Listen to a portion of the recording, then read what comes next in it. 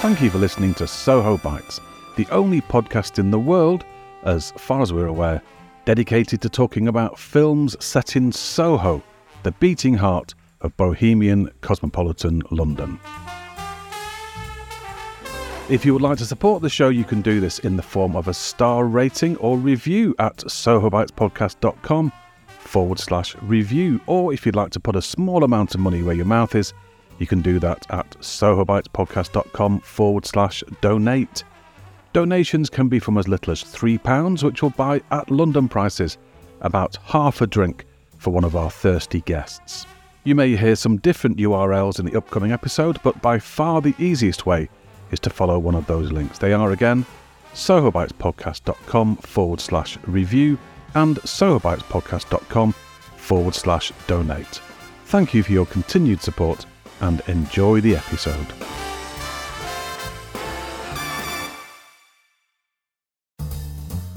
Hello and welcome to episode All the Threes 33 of Soho Bites. Soho Bites is the podcast in which we talk to people who love Soho and people who love film. My name is Dominic DeLargy, and I have to tell you that this may be the last Soho Bites for a couple of months, as we, the massive Soho Bites organisation, turn our attention to our new podcast for a while. That new podcast is Kino Quickies, which you'll know all about if you heard the last episode, but just in case you didn't, Kino Quickies starts in the middle of March and is based on a series of film screenings and Q&As that we're arranging at the Kino Cinema in Bermondsey, just near London Bridge Station. The films are all 1930s quota quickies, such as The Ghost Camera, Death at Broadcasting House, and the original Sweeney Todd, not the Johnny Depp one, obviously. Tickets are now on sale for the screenings, and we'd love to have you come along to support us and to watch these rarely seen films. You can hear the trailer for the season now, as well as find details about all 6 films and special expert guests and how to book. That's all at kinoquickies.com.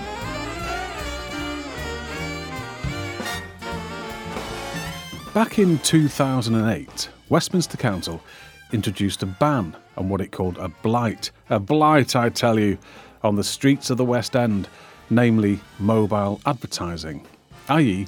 adverts that are held by human beings rather than being attached to a wall or bus stop or something. In the years leading up to the ban, these adverts mostly took the form of tired-looking young men standing in the street holding day-glow signs saying golf sale. No idea why there was always a golf sale on, but there was a long history of mobile advertising in the West End and beyond, way before the mysterious golf sale mafia got its claws into the market. Men wearing sandwich boards advertising local businesses were a common sight for many decades and were so familiar that the film we're discussing in this episode is about one such man. The Sandwich Man from 1966 stars the former goon Michael Bentine and has more British stars in it than you could shake a stick at. In the second half of the show, I'll be talking to the novelist Christopher Fowler about The Sandwich Man.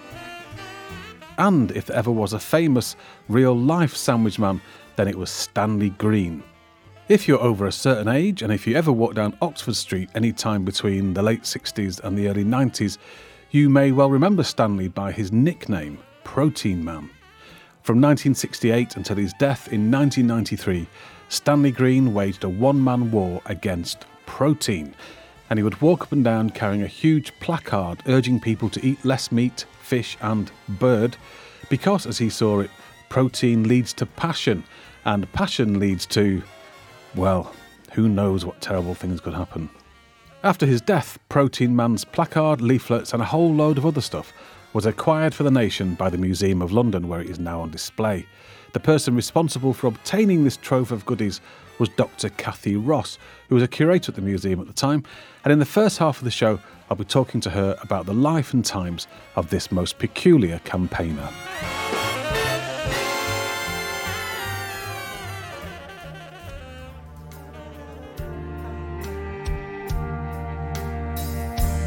Yes, they call me Stanley Green. It might seem I'm slightly off my crust, but less passion from less protein. Is it dream I have? In preparing for this episode, I asked a few people over 40 who live in London that is, if they'd ever heard of Stanley Green. Most of them said no, but when I said Stanley Green was the protein man, they all instantly knew who I was talking about. Oh yeah, the bloke with the sign at Oxford Circus. It's amazing that this one eccentric is still so well remembered today. He died nearly 30 years ago. And more amazing still is that when he died, obituaries were written about him in several national newspapers, and he now has an entry in the Oxford Dictionary of National Biography. And all for walking up and down carrying a sign that said, less passion from less protein, less fish, meat, bird, cheese, egg, peas, beans, nuts, and this is the surprising one, sitting. You could argue that these are not the actions of a well-adjusted man, and he was clearly an obsessive with some very strange ideas, but he was motivated by kindness, as he truly, honestly believed that less protein would lead to more happiness in the world, which was his ultimate aim. One person who has some insight into the inner workings of Stanley Green is Dr. Cathy Ross. Cathy is now an honorary research fellow at the Museum of London, but back in 1993 she was the museum's Director of Collections and Learning, and is the person who rescued all of Stanley's placards, leaflets and various writings and archived them for future generations. I usually try to meet guests for Soho Bites in a location connected to the subject under discussion, but Stanley's stomping ground of Oxford Street is a bit too busy and noisy for that, so we bagged ourselves a bench in a chilly Cavendish Square just round the corner and chatted there instead. Cathy, I said, tell me, just who was Stanley Green?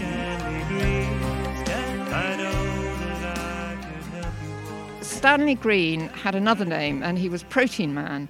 And he's familiar to Londoners because he used to walk up and down Oxford Street, Regent Street, Leicester Square, day in, day out, with a notice, a placard saying, less passion from less protein. And he was on a mission to spread what he called protein wisdom, which was his belief that if you ate too much protein, you would get uncontrollable sexual urges. It would be very bad for you. It would lead to the breakdown of families and death and destruction and anarchy all over the world. So he was spreading his philosophy of eat less protein. And how did this come about? Well, nobody quite knows. I asked his brother after his death, why did he fixate on protein?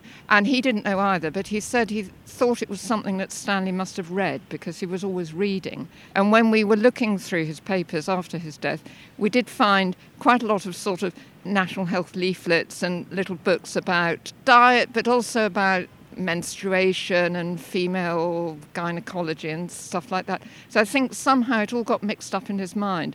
He must have read it somewhere, and it all sort of turned into this sort of belief, and it was a very, very strongly held belief that protein was the root of all the world's evils. And do we know when this started? Well, he seems to have started his campaign of coming up to Oxford Street in the mid-60s, and this was when he was in his 50s. And it was after his parents died. He lived with his parents, and they died in the mid-60s. And after that, he, found a new niche in life, which was spreading protein wisdom. All of the material that he had, the placards, the leaflets, these diaries, that's all now housed at the Museum of London, isn't it? That's right. How did that come about? Well, when he died, he was living in a council flat in Ealing, and I just got a phone call one day from someone in the council to say, are you interested in this stuff? Because we're clearing the flat. And they'd asked his brother to come, and his brother had taken some of the family sort of papers, but wasn't interested in what one might call his public life, all the protein stuff. So I went along, and by the time I got there, they'd moved all his papers and everything into a lock-up garage. And it was absolutely stuffed full to the brim with paper. He was one of those eccentrics who he scribbled away very tiny writing, and he wrote letters. He had about 3 copies of everything, all filed in strange sort of cardboard boxes. So he was writing to politicians, to the Archbishop of Canterbury, to the director of the BBC. He wrote once, American politicians. He was a bit obsessed with life in prisons as well. He thought that in prisons they were giving the prisoners too much protein. Drafts of manuscripts of books. He expanded his protein beliefs into a longer book, which he submitted to the Oxford University Press, and they turned him down. Why did they turn it down? Well, I did read the manuscript. I think we do have the manuscript, actually, and it is, as scientific theories goes, it's not really sort of... peer-reviewed. Not really peer-reviewed, yeah. And then manuscripts of a novel as well, there was that. And just lots and lots of drafts of his leaflets that he used to sell when he was up in Oxford Street for, a few pence. I should say he had a little printing press in his flat, so he used to sort of reprint different editions of his little leaflet. Yeah, he went through a lot of updates, didn't it, It over did, the years? and because he had the printing press, he would sort of change just single words sometimes, or sentences, or anything topical. He would put in a new sentence, and then that would be a new edition of his leaflet. It's quite sort of touching in a way, and the British Library kept in touch with him, and they asked him to send them every copy of his updated leaflet. So they, I think, have a full set. I'm going to put a copy of, or a scan of one of his leaflets I found. I'm going to put it online for the listeners. I think it's about 12 pages long, 16 pages long, and I've managed to get through 3 pages, and it's a difficult read. Punctuation's terrible. And yes, and lots of words in capital letters. Yeah, sometimes. Random capitalisation all over the place. Though I have to say, when we were looking through his letters, lots of people wrote to him as well. And there were quite a few from people who were following Protein Wisdom and had written to him to say how right you were. I've reduced my protein intake and my life is happier. Excellent. So the material that isn't on display publicly, you've seen, including his diaries. Yes. What does that tell us about anything about him, or is it just more of the same ramblings? Well, no, it's not rambling. It's observation. I mean, I think it tells you that he was a classic, slightly eccentric person who, the world revolved around him. So they're very, very detailed about what he saw, what he's learned from, his experience that day. For instance, if he found his messages too long and he would talk to people, he had what he called oral messages. So it wasn't like conversations, but he would say things like, protein, eat less protein or whatever.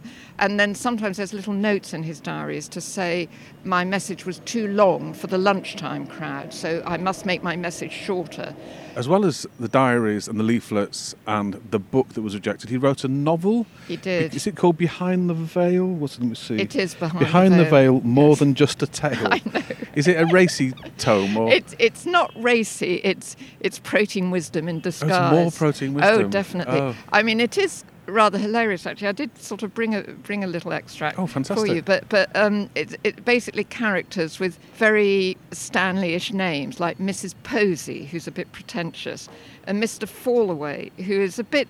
I would think he is Mr. Fallaway because it's somebody who had missed his boat in life but was nevertheless quite content. And then Mrs. Blissfold, who had too many sexual urges until she discovers Protein Wisdom, and then she becomes a happier person. Sounds Dickensian, the names. They are. It's very strange. And it's obviously quite funny to read, though he didn't mean it as being funny. But the women, they sit around and sometimes they have big teas, which are lovingly described, how they have little cakes, little, iced cakes and sardines on toast.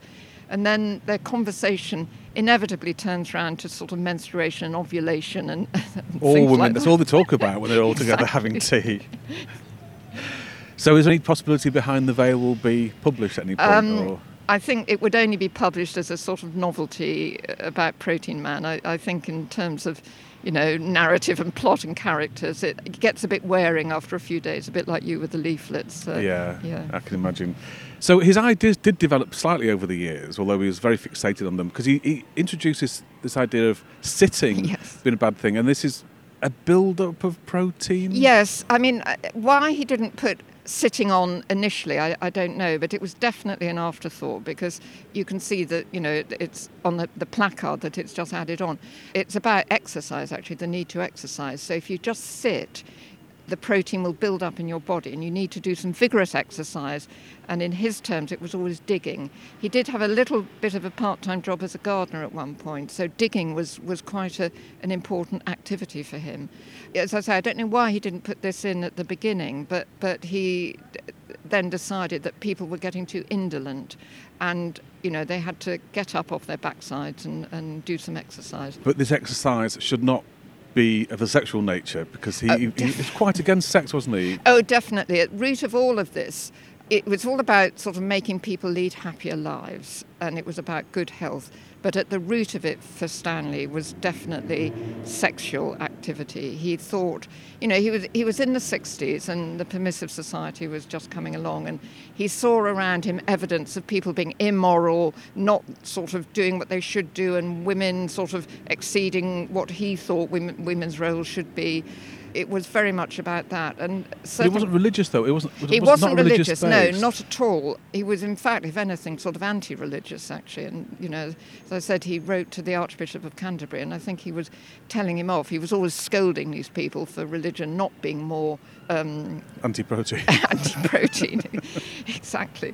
Did he have... I know he had a small family. His parents died in the 60s, and then his brother, you mentioned. Yes. Did he have friends, or...? I don't think he had friends. He was one of 4 boys, and I think 2 of his brothers died before him, and Richard, who was the one who survived. Apart from him, I don't really think he had anybody close, although he did have neighbours. He lived in Ealing, and he lived there for decades, as it were, so he must have had neighbours and people who sort of kept an eye on him, I would have thought. And spoke to people. And he did, yes. He wasn't a complete hermit, I don't think. Okay. Because if he was born a few decades later, he'd probably be on the internet, wouldn't he? And he'd meet like-minded people. Yes, if he was able to, he would certainly have gone on the internet, because he was filmed when he was sort of walking up and down. He was filmed quite often, and he always liked the opportunity for spreading protein wisdom. So he would have seen the internet as another way of spreading the word of his creed. But having said that, it would have required him to get either a smartphone or a computer, and I can't really imagine that, because he lived incredibly frugally. So how he would have got onto the internet, I don't know. If he had got on... A local library, maybe? A local library, that is true, actually. He could have done that. And if he'd had somebody to help him, I could see Protein Wisdom becoming worldwide viral. Yeah. QAnon will be adopting it. How did the authorities react to him? Well, he was arrested on 2 occasions by the police probably for obstructing the pavement. And again, in his diaries, you can see little notes about how he sometimes, when he sees a policeman, he goes and stands in the gutter, so he's not technically on the pavement. So there was a bit of a cat and mouse game with the police. But I think the police, like all the authorities, took him sort of with a measure of affection, actually, because after he'd been there for a while, he did become a sight of Oxford Street, and people did look on him with great fondness. I think the BBC did interview him sometimes, or they certainly filmed him, and people always sort of asked his permission and did things properly. And then some of the letters he got were very affectionate letters, He was enrolled in societies. The Brixton Workers' Union decided to enrol him as an honorary member, and people wrote him letters which are sometimes quite amusing. So I think there was a great well of affection for Protein Man, just because he was there day in, day out, and he wasn't eccentric. I get the impression that he did quite like being photographed and filmed and spoken to. He definitely did, and as I say, intellectually he said, it's because I'm spreading protein wisdom. But he must have quite enjoyed it, and that was his mission in life. So he got up, he cycled up to the West End before he got a bus pass, and then he got a bus pass and went up on the tube. And people, will have sort of talked to him all the way. So that was his way of life. My thanks to Kathy Ross for meeting me on that cold day last week. I've put links to various bits and pieces about Stanley on the show notes for this episode, including an article that Kathy wrote about him, and you can also see one of his Protein Wisdom leaflets there. If you manage to get all the way through it, you have my deep respect. Also, and this is truly excellent, I've posted there the extract of Stanley's novel that Kathy brought along with her. It's called Behind the Veil, More Than Just a Tale, and is quite odd. There's only 3 pages of it, but it's well worth a read. And all of that is, of course, at sohobitespodcast.com.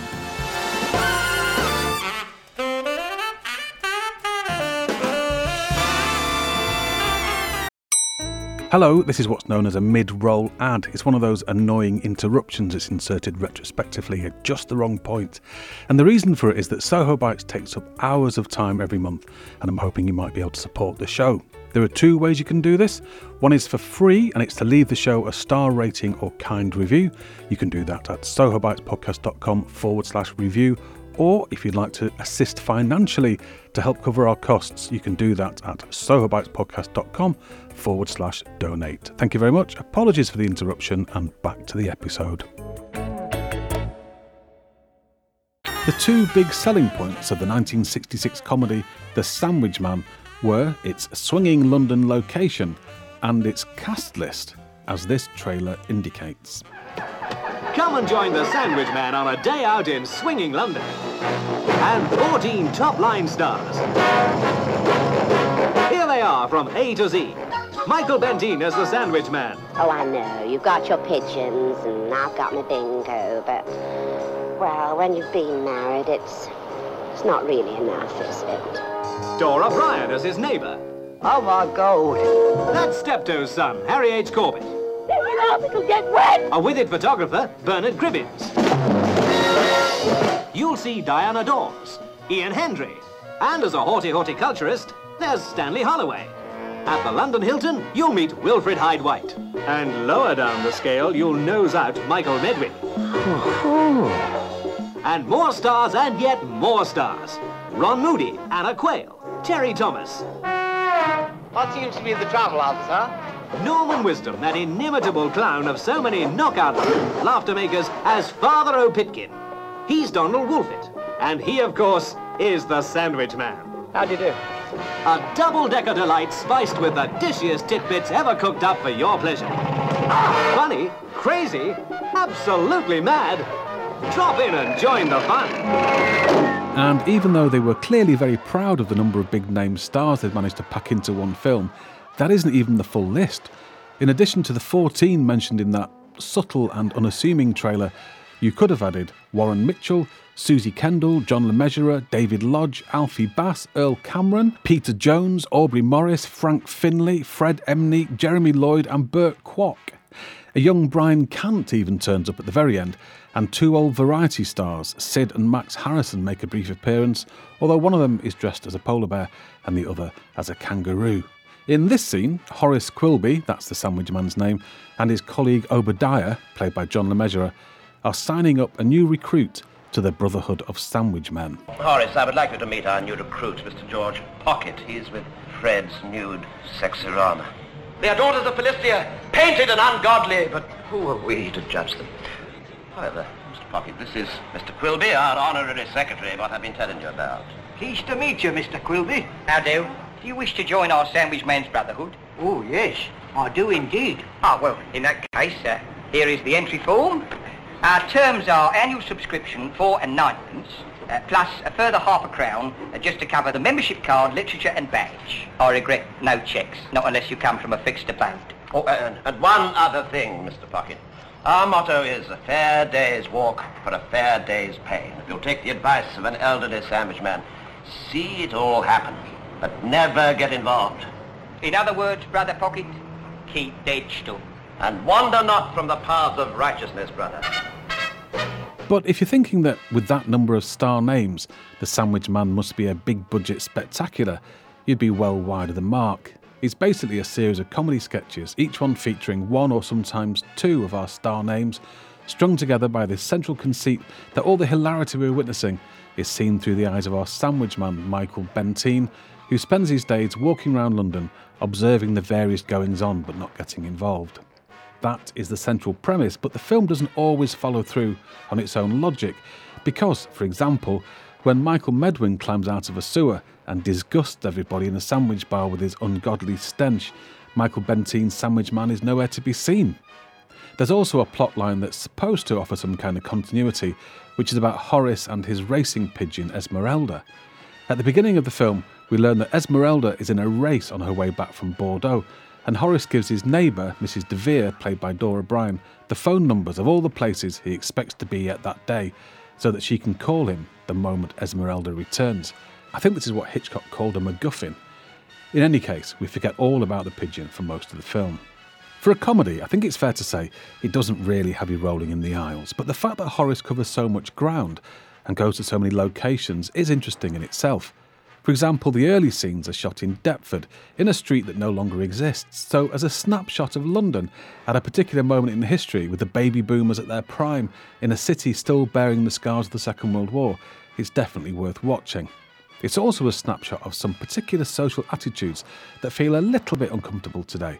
There are white actors browned up to play Indian people, for example, and one of the moments of high comedy is when a passenger on a motorbike, a girl in leather trousers, gets these trousers snagged on a nail and they're ripped off as the bike roars off down a Soho street.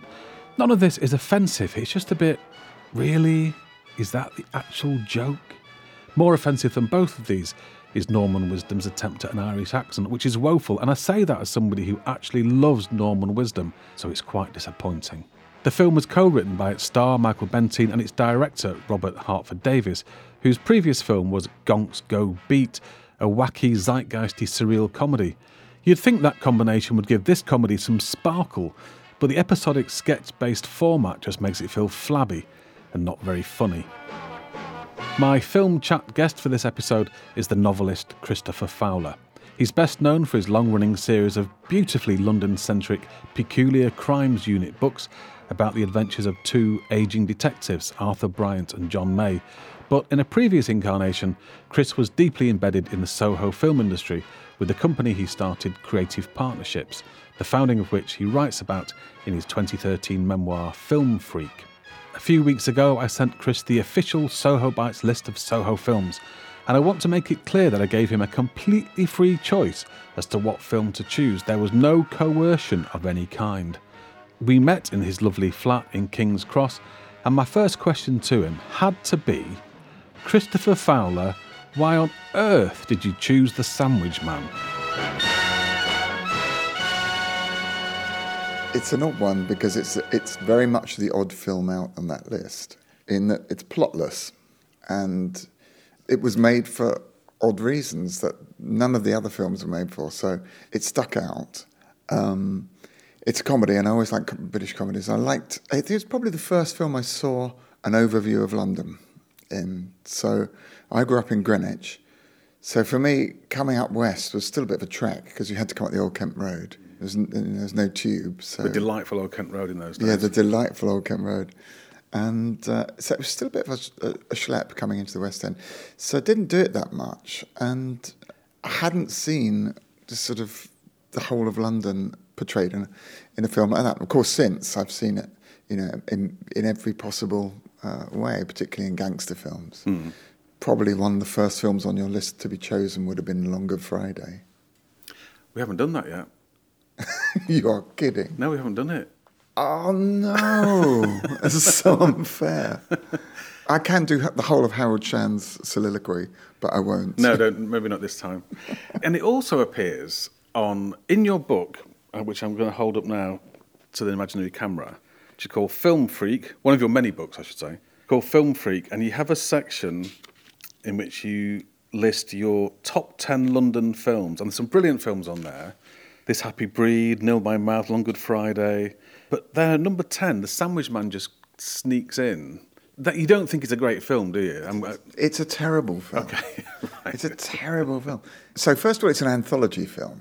It feels like thumbing through a book of short stories that don't have any punchlines. I remember seeing it in the cinema when it came out, so I must have been a kid. And I remember why I went. It was because Norman Wisdom was in it, and I quite like Norman Wisdom films. And it was in colour, which was always a big deal. And Michael Bentine was quite popular at the time because of It's a Square World. And then, if you look down the list, there's so many character actors in it. So many. Wall-to-wall familiar faces. And I think just the combination of all those made me go and see it. And it just felt like I was seeing a bit of London that I didn't know. Lots of bits of London you didn't know. Lots of bits of London I didn't, or didn't want to know. Yeah.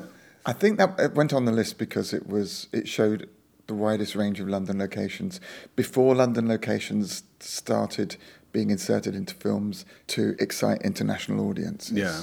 Because at that time we were still making domestic films. So it's very much made for a domestic market. None of the slapstick in it lands at all. There's not really a funny line in it. But all the British character actors in it, they do what the British character actors at that time did so well, is they're acting their socks off. Yeah. Dora Bryan as the landlady, it's just like some kind of, she's performing in Pirates of Penzance or something. Yeah. But she gets so much out of every single word. Yeah, one little scene, yeah. And they all do their own shtick, don't they? They all do the thing that they do. Yeah. Like Donald Wolfett is his does his kind of... Yeah. And Fred Emney turns up as sort of clubbable man. Oh, Wilfred Hyde-White. Wilfred Hyde-White doing the same thing. And Terry Thomas doing his, oh, come on, you horrible, hateful shower. Yeah. Terrible shower. Because you described it in your book as, I'm going to quote it to you. Oh, God. You described it as dismally unfunny, but as a snapshot of London on a sunny day, it's fascinating for all the wrong reasons. Which makes me wonder, it probably wasn't all that fascinating in 1966 just to see shots of London. It's fascinating now to see it 55, nearly 60 years on. So what was it appeal at the time? I mean, as a kid, you were normal wisdom and stuff, but did it have an appeal to a wider audience, do you think? A wide audience, probably not, but I think it was probably half of a double bill for a start. Okay. And it had enough names on the poster to tick all the boxes of people who've grown up with all those character actors in other films. So you've got Terry Thomas, Wilfred Hyde-White, you've got these, Dora Bryan, you've got these familiar names. And so if you'd seen the sort of crime capers of the 50s, actually, the first thing you'd spot is who's missing, because there's no Peter Sellers, there's no Eric Sykes, or very few women come out of that. That's true, actually. I was thinking that last night. There's basically Dora Bryan, there's Susie Kendall. Who else was? Oh, Diana Dawes. Oh, yeah, Diana Dawes. Anna Quayle. All very small parts. But it's all men other than that. No Liz Fraser, just big mistake. Yeah. As girl in Coffee Bar. Yeah, I mean, she could have easily pitched up for half a day and done that, couldn't she? Well, also, because looking at it again from afar, so you get this double prism, don't you, of your own present perspective of London overlaid on a distant and peculiar childhood memory. And more recently, I went to the BFI and saw a staged reading of The Day Off, which was the film that Gorton and Simpson wrote for Tony Hancock as a sequel to The Rebel. Right. Yes, I heard It's of the film this. that changed his life. It's where everything went wrong, because they wrote this movie, The Day Off, and it is very much a sort of companion. It's a sad companion piece to The Sandwich Man in a way. It's about a bus driver on his day off walking around London. And it's absolutely hilarious. I think I saw it with someone like Michael Sheen, and they had a great cast doing it on stage. So they gave it to Hancock, and Hancock turned it down, said it was too provincial. Okay. And he went to Disney in Hollywood and made Adventures of Bullwhip Griffin, and was fired off the set for drinking, and came back and then accepted The Punch and Judy Man, which was sort of way more parochial than the one he could have made. Yeah. But he did actually, people don't know this, he did actually go back to Gorton Simpson and say, I'll do it. Oh, really? But they had moved on. They said, well, we're doing a new thing called Step Turn Son. And that was, so he'd realised he'd lost it. Wow. And Harry H. Corbett, of course, is in Sandwich Man. Yeah. I think Gorton Simpson, they represented so much that post-war, slightly, not austerity as such, but just a kind of culture of there not being much. You go to a cafe and there's a selection of 5 different things, and Gorton and Simpson represent that time where it was just kind of suet. And I always admired Gorton and Simpson for representing the underclass. I think they try to do that a bit in Sandwich Man, because he's meant to be a bit underclass. He's got the dignity and respect of a job which will now be considered to be something which uses wage slave teenage students or something, I don't know. Yeah, I think it's quite interesting, this whole idea of the brotherhood of sandwich men, and there's like this, almost like a secret society that runs parallel to the real world. And that John Le Mesurier character says, John Le Mesurier plays a kind of quite a person who's quite high up in the brotherhood of sandwich men and also is a religious zealot. And he has this line where he says, our motto is a fair day's walk for a fair day's pay, which is a pun. And if you take the advice of an elderly sandwich man, see it all happen but never get involved, which is kind of what the film does. He does walk around and he sees these little kind of vignettes. His role in this brotherhood of sandwich men is to just observe. That's the other thing that probably appealed, was the idea that London is actually a village, or a series of villages, because he keeps bumping into the same people over and over again. Yes, yeah. Abdul and the carpets. And it doesn't feel racist to have the other characters in there. It just feels a bit odd. No, well, I was going to get on to race, because The company that you formed in the late 70s, Creative Partnerships, so you were a film marketing promotions company, and you took a decision reasonably early on to not work with films that were sexist, racist, homophobic, and all those kind of things. Would this film, I mean, I know it's slightly earlier than your time, this film, but if this film had come up on your radar, would you have worked with it? Because the race thing, I imagine a modern audience coming to that film cold would find the first scene quite disturbing because of that kind of, that kind of comedy, Indian. Well, no, it wouldn't have been a problem because it was benign caricature was the prevailing attitude of in representation in films and on television, in everything. So even at the time, people knew that black and white minstrels was kind of wrong, but it represented some kind of American archetype we didn't really understand. So no, it wouldn't have been an issue. I was slightly put off initially by the two branged up white men doing the Seekers, the band The Seekers, which I thought was quite a funny joke. But actually, it feels like an early celebration of multiracial London, because it's showing the Chinese man gets into the Italian ice cream van to sell ice cream. Abdul, the Arab guy who's selling carpets, he goes off down to Jewish Billingsgate and they do a deal and he swaps his carpet for some fish. And Michael Bentine's sign is, I forget what it says now, but it's like a Jewish name and an Irish name. That's In a way, it feels like a slightly clunky way of saying, we're all... It's baby steps, isn't it? It's baby steps towards a multicultural society. You're right, it's clunky, but it is baby steps. By comparison, do you remember that? So the opening shot, where everybody's coming out of their front doors, and in comparison, there's another film around, it's a bit earlier, slightly earlier. It might be an old St. Trinian's film or something like that, and it shows people coming out of their front doors. But when it gets to the West Indian house, the door opens and hundreds of children come out. And there's a little bit of a fear behind it, they're coming out, I'm going to overrun the city, and that one makes you feel uncomfortable. Yeah, I don't think this, like I say, I had that initial slight kind of, slight clenching when I realised they were browned up. And it's not, obviously now you wouldn't have white people playing Asian people. But it does, and at the end, they're all together, and there's a fantastic shot, an aerial shot of his street, which is basically about 6 or 7 terrace houses in a row, surrounded by what I assume is bomb sites. Yeah. And there they are, they're a community from all over the world in this one part of London, and I found it quite sort of heartwarming and but that's delightful. The tone of the film, isn't it? It's because it's all this, that you can go across London and still find somebody to help you. I mean, they're all helping each other all the way through the film. There's lots of people helping each other. Yeah. No, Goggy. You are very silly. It is definitely Arsenal for Benker. They're the best football team in the whole England. Oh, Ram, you are so mistaken. Look, after the form they showed last week, Spurs must win. Arsenal in dead stuck. No chance at all. Even with Stanley Matthews, Jerry Blanchflower, and Jimmy Greaves together, they couldn't win. Tottenham Hotspur are a dead loss. Same to you. The bits of it I genuinely enjoy now. I really like the music, upbeat, brassy, jaunty, and I like the idea of the brotherhood thing bubbling along underneath. And I really like the last 10 minutes when they're in that kind of amphibious car going down the Thames. That car was always in the news around that time.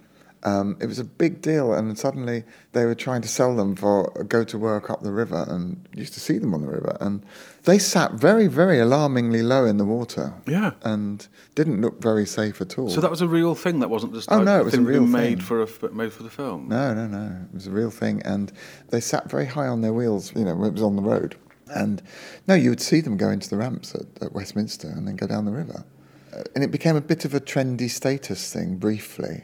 And then people realised, actually, the rare sunny days in London, that'd be great, but the rest of the time... You don't want to have a load of idiots driving sinkable cars down the river. So it did tap into the interest in them at that time.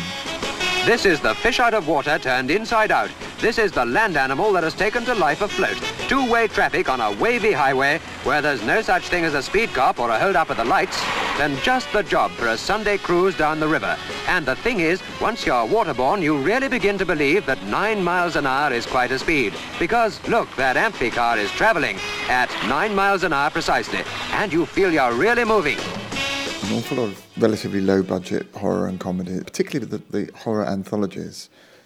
Because they were done in sections, it was built around people's schedules way more than you would normally. And quite a lot of people got paid cash for 2 afternoons' work. And you'd get Glynis Johns in, and he'd bung her a packet of money at the end of 2 days. I remember I did a thing, a short comedy film, and so many people were available at short notice. So we had Amy MacDonald and Larry Grayson were the director and his secretary or something, production assistant. And then we had most of the Pythons and the Goodies and half a dozen other familiar faces. And then we're all paid cash in hand on the afternoon, and each one only did, a few hours. And they just stitched it all together afterwards. And I wonder if there wasn't an element of that in this, because the fact that none of the star characters meet any other, or the star actors meet any other star actors. Michael Bentine's the only person who sort of stitches it all joins together. Joins them together, yeah. Because I think the director probably is concentrating more on keeping each star happy in their own environment. I remember thinking at the time, oh my God, they gave Norman Wisdom nothing to do. And then he must have turned up and gone, I think I'm going to do this one in an Irish accent. Yeah. Oh, all right, Norman, okay, do your Irish accent. Because priests are Irish, aren't they? Yes, priests are Irish. And it doesn't work. It's just awful. It's the most disappointing section of the film. I like the bit in the park. And Stanley Holloway's inside a bunch of... Stanley Holloway. Herbaceous border, isn't he? The great Stanley Holloway. The great Stanley Holloway. Yeah, with his sort of stick-on teeth. Excuse me. How do you do? May I call your particular attention to the notice and its contents? Delphinia gigantica.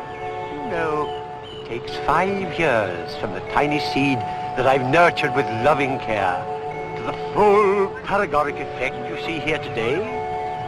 These beautiful blooms are extraordinarily delicate. So would you mind taking your dirty great hooter out of their fragrant petals? Thank you. There's a lot of films that I look at now and I struggle to understand how they were made or funded.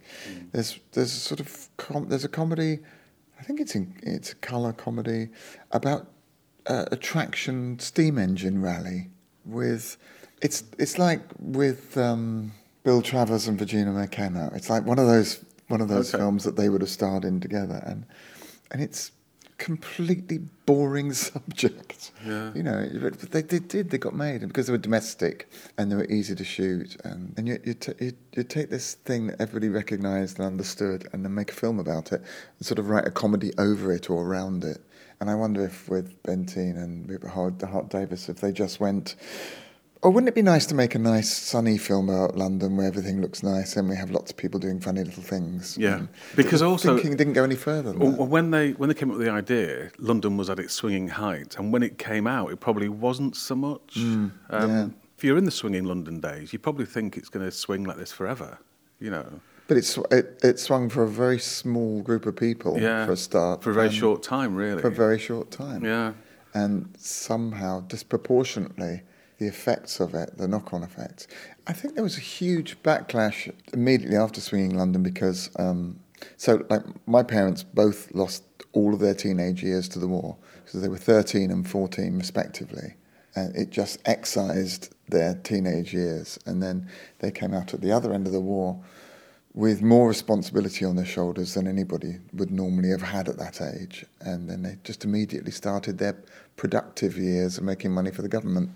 And that was pretty much that. And they weren't sort of bitter about it, but there was a big controversy about making fun of the previous generation. So the young, particularly when they started wearing military tunics with medals on. I remember there was a huge thing about the young not having earned the medals, but are happy to wear them in Swinging London, So, the young didn't attach anything to them. They didn't...